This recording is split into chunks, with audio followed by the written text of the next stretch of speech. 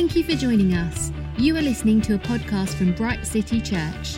For more information, visit our website www.brightcitychurchuk.com or find us on social media at Bright City Church UK. Good evening, everyone. Thank you for joining us this evening. Here we are on Word Up. My name's Ian Fowlks. I'm here with Ben and Pastor Akin from Bright City Church. Lovely to have you all with us. Thank you for saying hello, everybody. Do comment and interact. This is an interactive Bible study. Lovely to have you, Jay. That's Mrs. Aldis coming to cheer Ben on. It's going to be a special episode for Ben tonight. So we're all looking forward to that. Good evening, Joy. Joy Saunders. Great to have you with us, Joy. Nikki. Hello, Nikki. Carolyn. Hi, Jimmy. There's Anne and Matt. The Clarks are out in force. Fantastic. So great to have you with us, guys. We're going to have a great time together. So we are in the book of Revelation. Let me remind you the very first few words, the revelation of Jesus Christ, which God gave him to show his servants what must soon take place. We are looking at what must soon take place according to the scriptures. We've been through chapters 1, 2, and 3, some very important chapters looking at, the 7 churches. And what we got from that was really, an assessment of what God likes, what Jesus Christ, is pleased with, what kind of churches and kind of expressions of faith he's pleased with, and that the kind of things he's not pleased with. And so that was very good to look at those. Now we're into chapter 4, and we're going into a vision of heaven. There's going to be a real vision of heaven in chapter 4 and 5, and then there'll be the opening of the scroll. And this is the release of, some of the cataclysmic events that are predicted to come to the earth. I just want to say, I don't know if I've said this before on this particular channel, but some of you may have heard of the Doomsday Clock. Have you guys heard of it out of interest, Ben and Pastor Akin? It's a kind of, assessment by, it's not Christian at all, by sort of scientists and sociologists and whoever, various, experts that look at the conditions in the world, and they're sort of doing a countdown as to, look, we can't go on much longer until, doomsday, if you like. And the doomsday clock at present, if you look it up on your Google, is reading, so many seconds to midnight. We're down to, according to them, that's nothing to do with Christianity. This is just the people out there, some of the authorities of science and whatnot, say we can't go on for too much longer like this. So very interesting. Let's see what the Word of God has to say about it. Any comments on what I've said so far, gents? Just great. Can't wait to get into the throne room of heaven as we start this new bit of Revelation. It's like a new section, isn't it? We've kind of dealt with the churches on earth, and now we're getting into the thick of it now. Fantastic. Absolutely. Fantastic. Yes, it's like you say, that it's like the Lord has spoken to the church, and he's kind of like set things in order in the church. And phase 1, set things in order in amongst my people. And now, says John, let's come and have a look at heaven and see what's happening up here. Yes. Do we go and see what's happening up in heaven? Okay, here we go. So I'm going to read chapter 4. It's a very short chapter, and it goes like this. After this, I looked, and there before me was a door standing open in heaven. And the voice I had first heard speaking to me like a trumpet said, "Come up here, and I will show you what must take place after this."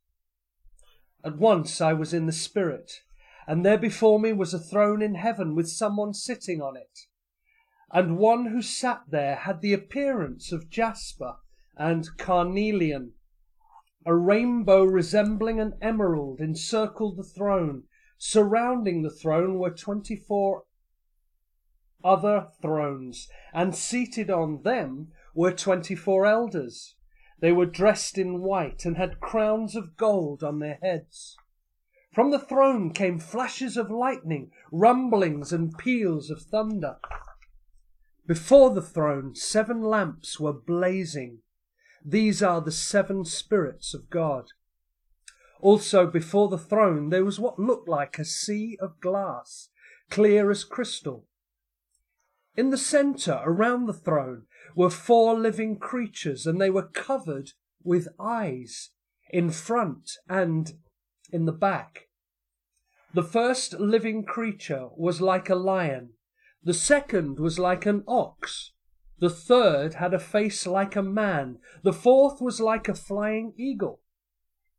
Each of the 4 living creatures had 6 wings and was covered with eyes all around, even under his wings. Day and night they never stopped saying, "Holy, holy, holy is the Lord God Almighty, who was and is to come."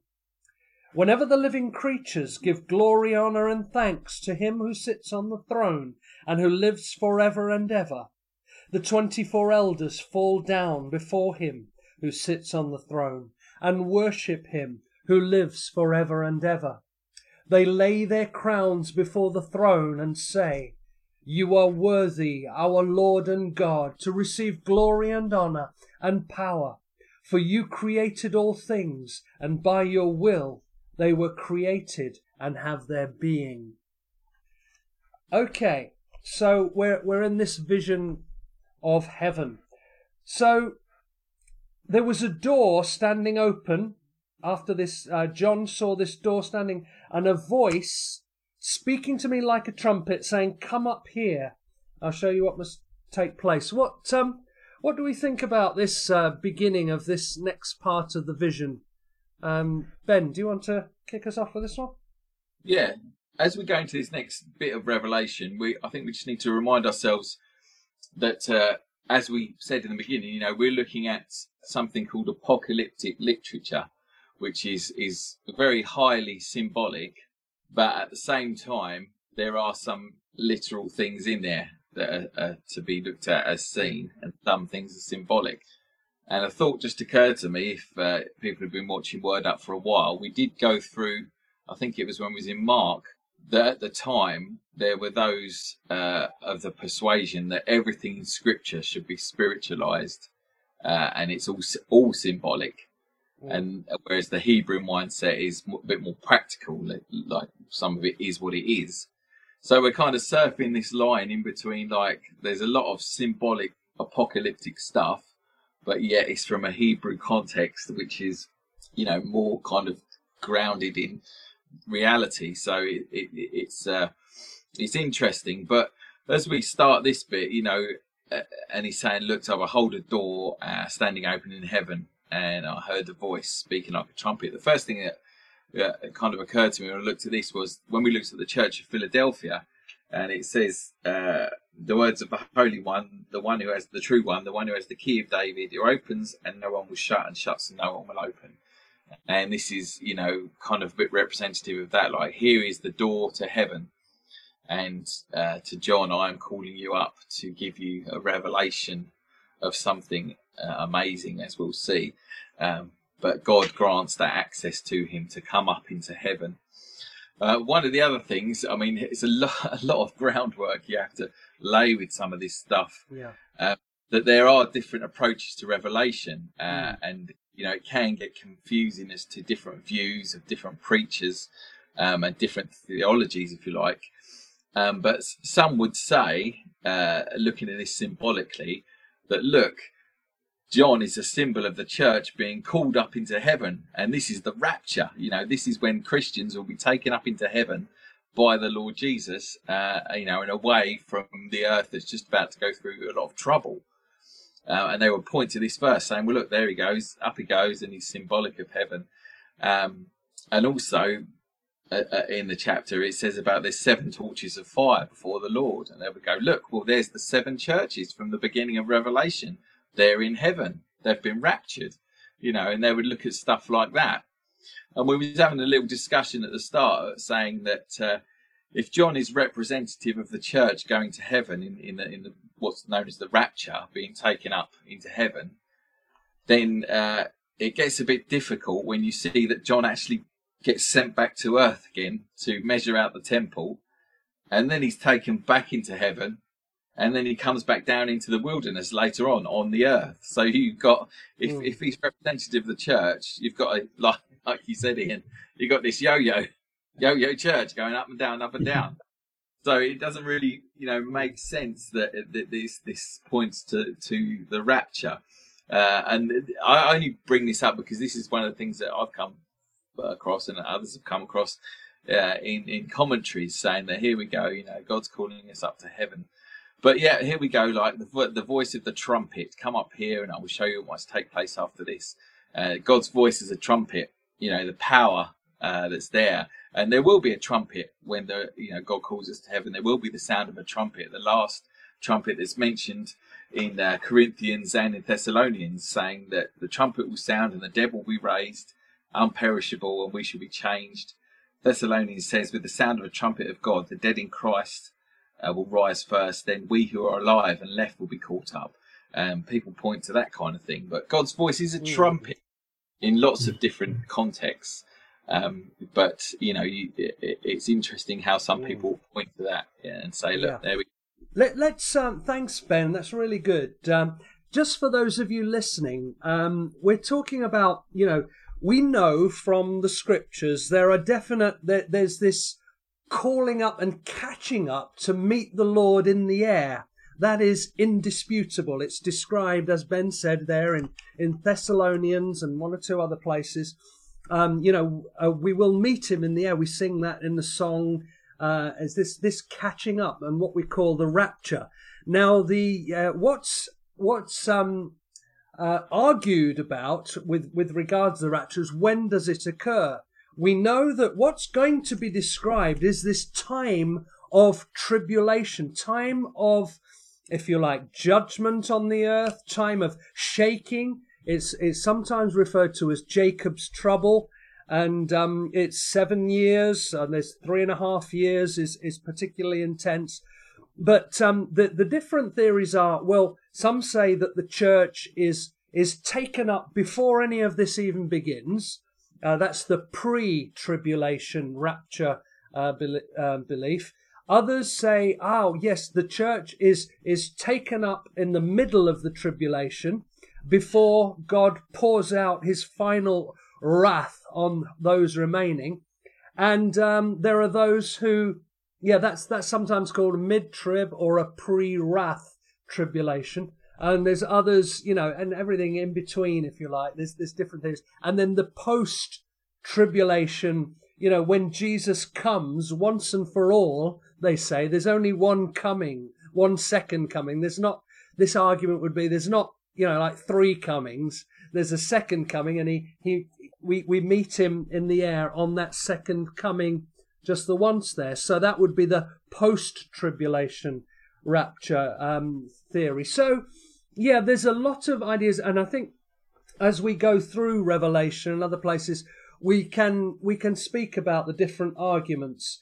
I would say, dear friends, my own position is I'm not a pre-tribulation rapture proponent, because, if I give a bit of my I don't want to sway you guys, but for me, if you look the whole sort of breadth of Scripture, and even the Lord himself, there's something about, there's the suffering that produces in God's people something beautiful, something wonderful, something, the salvation, God, just like Jesus, rather, he went through that suffering, and we are to share in the fellowship of his sufferings as well. So this idea that, oh goodness, there's going to be some shaking and suffering and everywhere removed before any of that happens,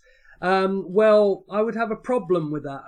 There has been some great, almost like, terrible, should I say, tribulations coming on huge sort of societies of saints. We could think of during the Second World War. We could think of during the Soviet Union. We could think of the Chinese church, where people were imprisoned, persecuted, murdered, tortured, great swathes of them. And if you imagine saying to them, oh yes, well, we're going to be taken up before there's any real suffering, where there's any real tribulation. God wouldn't want us to go through that. That's one little argument I put forward. Another one I just say, I'm not going to hog it because it'd be unfair, would say, if you look at as well throughout the scripture, in Daniel and in Revelation, the Antichrist, he makes war on the saints. He goes after them. He immediately sort of, at one point, turns and goes after the saints. And surely the saints are the church. Of course, those, the pre-tribulation rapture might say, oh, that's Israel, or they might say that's people who are saved after that tribulation. But anyway, that's my own personal views. Come on, Pastor Akin, what do you want to say on this subject? You don't have to give your own views, but I want to give you some room to just share anything. Thank you. Okay, thanks, Pastor. I won't then. I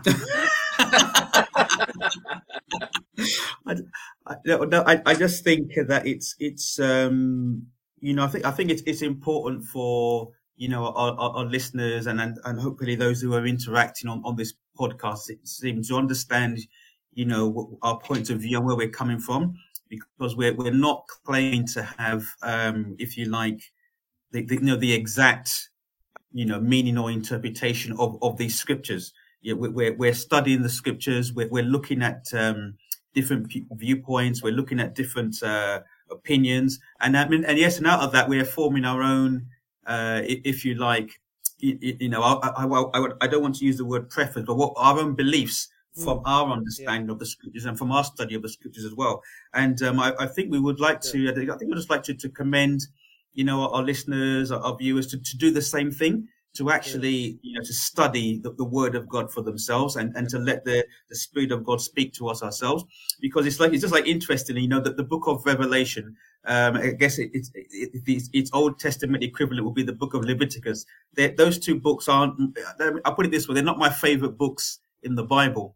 But one thing that I have learned is that, through these studies that we've been doing week on week, it's what I have learned is that if it's in the scripture, then it's something that God, he sees as being very important, and he wants us to know about these things. So even though on first reading of them, or the second, or even the third reading, we might not necessarily say, "Oh, I understand what that means now." It doesn't mean that it's something that we can put to one side and think, "Well, I've read that once and I don't really understand that, so I'm just going to leave that bit aside. It doesn't really matter that much."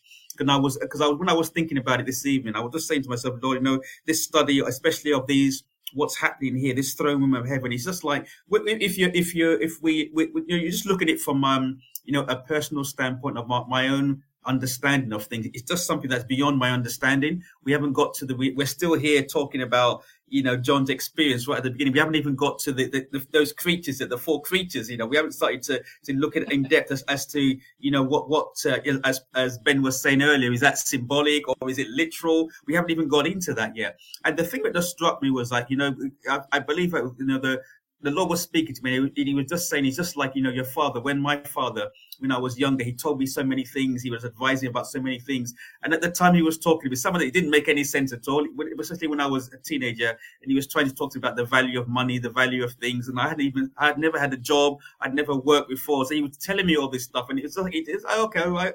But it didn't really mean anything to me. But then as I grew older and as I began to encounter and experience these things, a lot of the things that he was saying to me, I understand what he was talking about now. And some of that stuff, I'm saying the same thing to my children as well. And I see that, in the scripture, it's like that. There might be certain things that we might come across. We might not understand it right now. It might not make any sense to us. We might be thinking where we are in our Christian walk. We don't really need to talk. Why are we talking about post-tribulation and pre-tribulation? I don't want to know Jesus. I want to know this. But the bottom line is that if it's here in the scripture, it's important. And it's something that even if we don't fully understand now, we need to understand, because heaven, this is where we're going. If we're believers in Christ Jesus, we're going here. And so we need to understand what it's like there. What are the things that we're going to encounter there? And even in my study of this, what it's done for me is made me think more heavenly in terms of my thinking.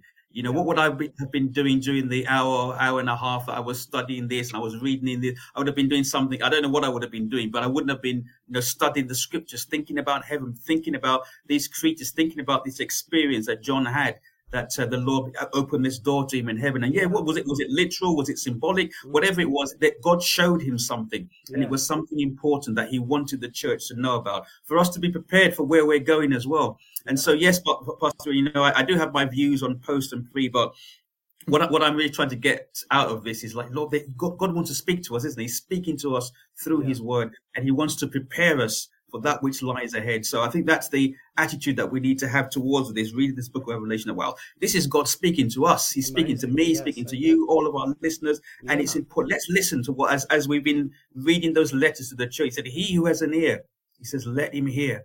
What the Spirit of the Lord is speaking to the church, and that's you and me. And so that's what I'm saying. Lord, I also want to hear. So when you're talking, when Ben's talking, I'm just like taking it all, and I'm thinking, right, I've got more studying to do, and I just want to be ready to grasp what God is saying to the church through this scripture. We'll ask him afterwards where he stands. Yes, thank you, Jay. Great, lovely comment there from Jay, saying, we need to approach it with humility, doing our own sort of research and be open-minded about it, but whatever we do, we're called to be ready, to have our oils filled with lamp. So good, Jay, absolutely. And Jay goes on a bit later to put with a smiley face, but I am post-trib. Jay, well done. I will allow you to teach at Bright City now, just to let you know. Great. Wonderful. Anyway, just joking. Right. Let's so good. Come up here and we'll pick up on some of these things about the different ideas. But as Pastor Akin was saying, look, these things are there. And God, this is his revelation after all. He is revealing things to us, and let's be open. Once I was in the Spirit, and there before me was a throne. So he sees a throne, someone sitting on it. And the one who sat there had the appearance. Okay, so we've got here the appearance. We've got some colours mentioned. Jasper, carnelian. The one who sat there had the appearance of jasper and carnelian. And there's a rainbow encircling the throne, resembling an emerald, also with emerald. Okay. What have we got for this one? I've got a meaty one on this one. So I'll kick us off. Did you know, and maybe you came across this, gents, that you know, dear friends, on the front of the priest's breastplate were these precious stones. I may have mentioned this already, and each one represents a tribe of the people of Israel, the 12 tribes. Now these three colours, jasper, carnelian and emerald, are all within those 12 stones. So jasper, the carnelian and the emerald. The jasper represents the very first and the youngest tribe, Benjamin. And carnelian represents the eldest tribe, Reuben. So you've got, if you like, here on the throne, you've got the first and the last in the tribe, jasper and carnelian, Benjamin and Reuben. And then emerald represents Judah, which of course is the tribe of Jesus, the tribe of the Christ, the Lion of the tribe of Judah. So here you've got, if we think of this sort of Judeo-centric kind of thinking of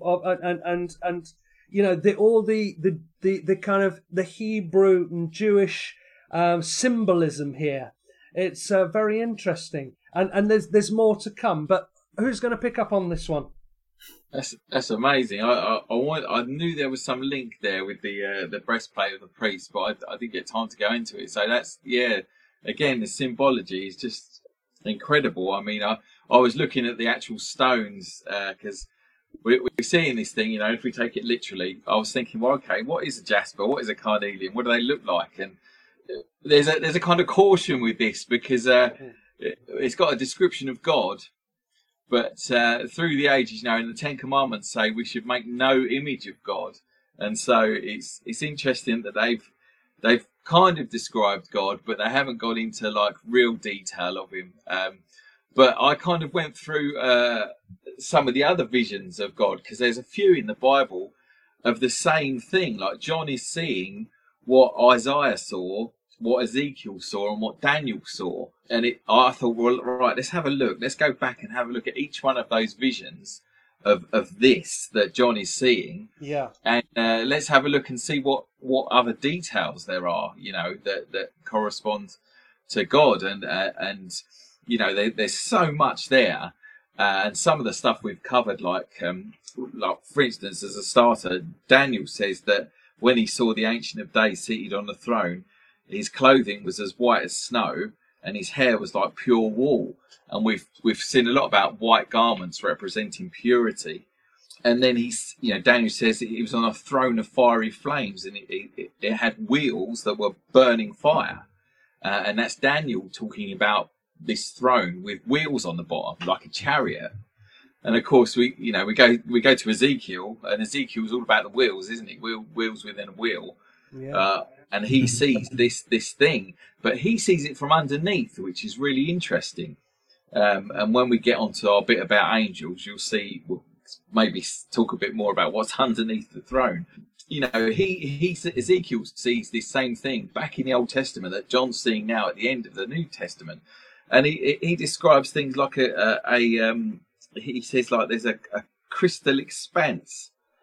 He's underneath, and he says, he's looking at some of the angels, and he's saying, well, there's a crystal expanse over their heads, and I'm just seeing beyond that crystal expanse this figure of a human that is, you know, this fiery human sitting on the throne. And John's kind of, he's saying, well, there's been familiar with those. Yeah, he would have done, wouldn't he? Right. Yeah. He's seeing it. He's saying, well, there's a crystal sea here. And, you know, other details. There was so much. I mean, oh, goodness. Ezekiel talks about, you know, a stormy wind, a fiery cloud. And then I'm trying not to jump into these angels, these four living creatures, because they just blow your mind. Yeah, you know, the Lord on his throne, he has the train of his robe fills the temple. He's wearing a robe, his appearance of sapphire. Ezekiel says, John says, jasper and carnelian, a voice that sounded like a trumpet and shook foundations. And Ezekiel actually mentions the rainbow, a bright rainbow around the throne. And then John adds detail. There's around the throne an emerald rainbow. Yeah. What about this rainbow? What do we make of the rainbow? Pastor Akin, do you want to? Yes. Just I mean, what I was thinking about when I was reading this, I was thinking sometimes, you know, when like you said, Ezekiel, Daniel, you know, Isaiah, and here we see John, they're caught up into heaven. They see a vision of heaven, and they're trying to explain or to express, you know, what they've seen using terms that would have been familiar with the people that they were talking to. And I sometimes wonder what it would have been like if someone, you know, I don't know when the first television was created, but before the advent of television, and somebody was trying to explain, you know, the internet, when we haven't even had a television, and I don't know how they would have explained it, you know, all sorts of weird, you know, for that time. And sometimes I look at some of these things and exactly like that. They're in such awe of what they're actually experiencing when they are in heaven that, you know, what they are trying to use to explain what they're seeing. So it's like, to us, it's kind of like it's beyond our understanding or imagination. About the rainbow, though, Pastor, and what I did read about that, and I did come across the stones representing the you know, the tribes of Israel. I did come across that. I also came across something that Ben was alluding to there about the white being God's holiness and God's purity. The red, though, someone mentioned the red being the shedding of the blood of the Lord on the cross. So that, you know, is that the sardis?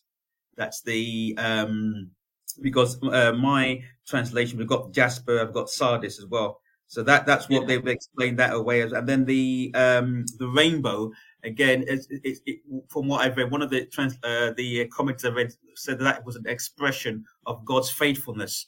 You know, the rainbow after the flood of the time of Noah. That was an expression of that God's faithfulness. That was what that rainbow represented. So again, we're looking at this symbolic versus literal. You know, which one is it? And different commentators have got different views on what they all represent. Yeah, and asked the question. sorry if I'm being thick, but how can you have a rainbow with just one colour like emerald?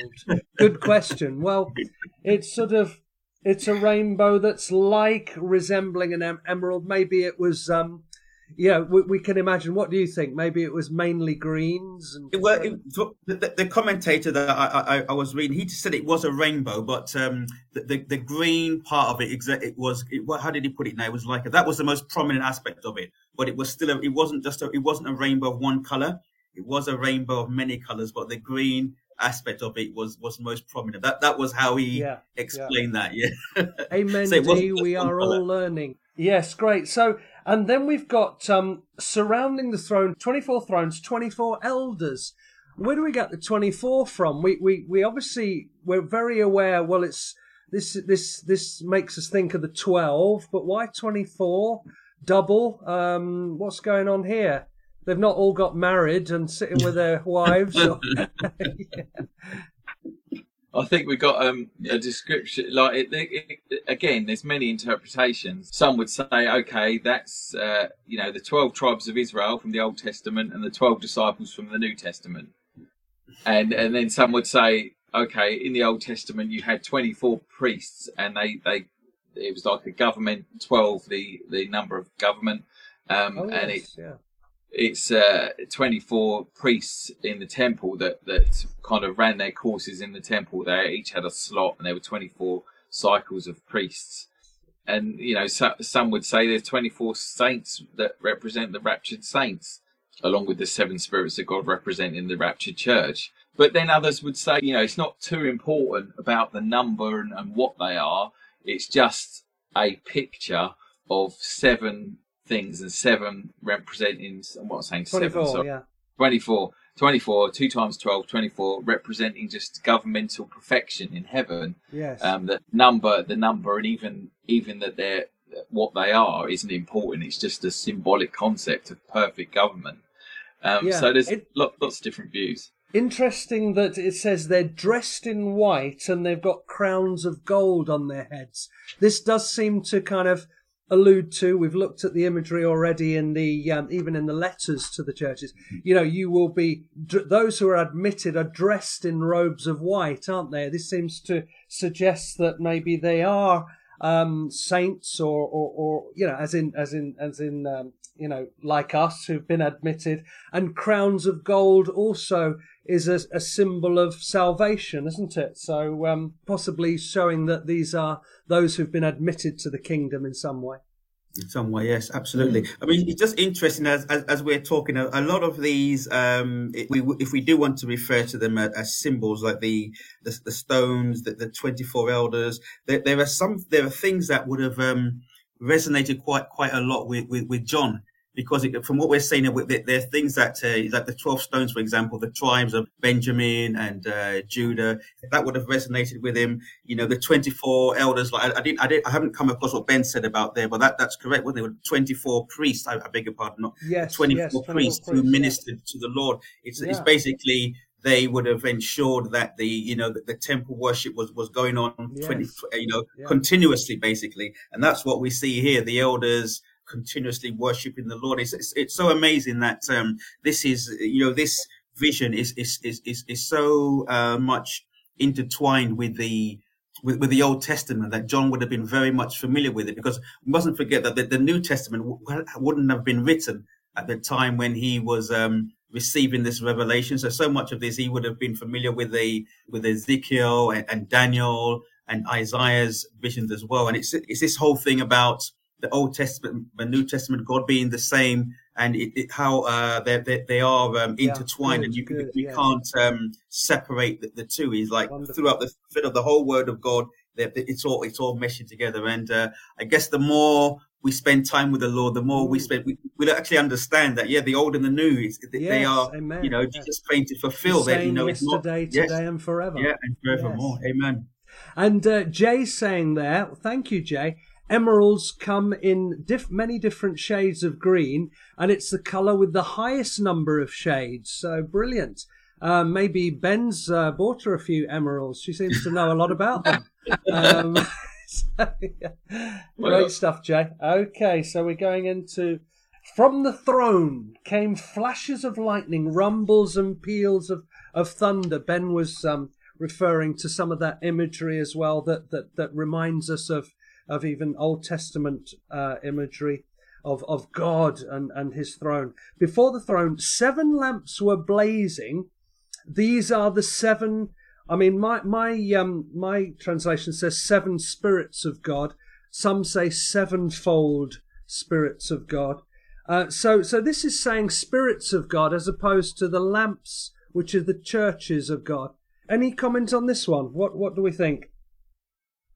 I can share what I came across. Yeah. That my translator, it does say which are the 7 spirits of God. A commentary that I've come across is saying that this was a manifestation of the Holy Spirit. The Holy Spirit isn't, what's that word? And cannot be seen as a person, as it were. And so he tends to be manifested. So we see the Holy Spirit alighting on the Lord like a dove. And on this occasion in heaven, his representation or his manifestation is actually by this, the burning fire, basically. Yeah. So that's what I came across. Right. Yeah. I mean, I came across, 7 is a number of perfection. So we think of or even completion, the 7-fold Holy Spirit of God, the Spirit of God. Yeah. Yeah. And thank you. Peggy says, if you want to know, ask a woman.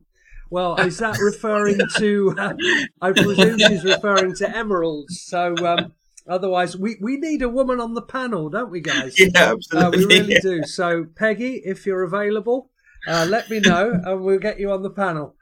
So, also, before the throne, there was what looked like a sea of glass, clear as crystal. Ben, you alluded to this again. It's imagery that has come up before. So what else can we say about this? It reminds us as well, doesn't it, of the big sea that they call, is it the lava?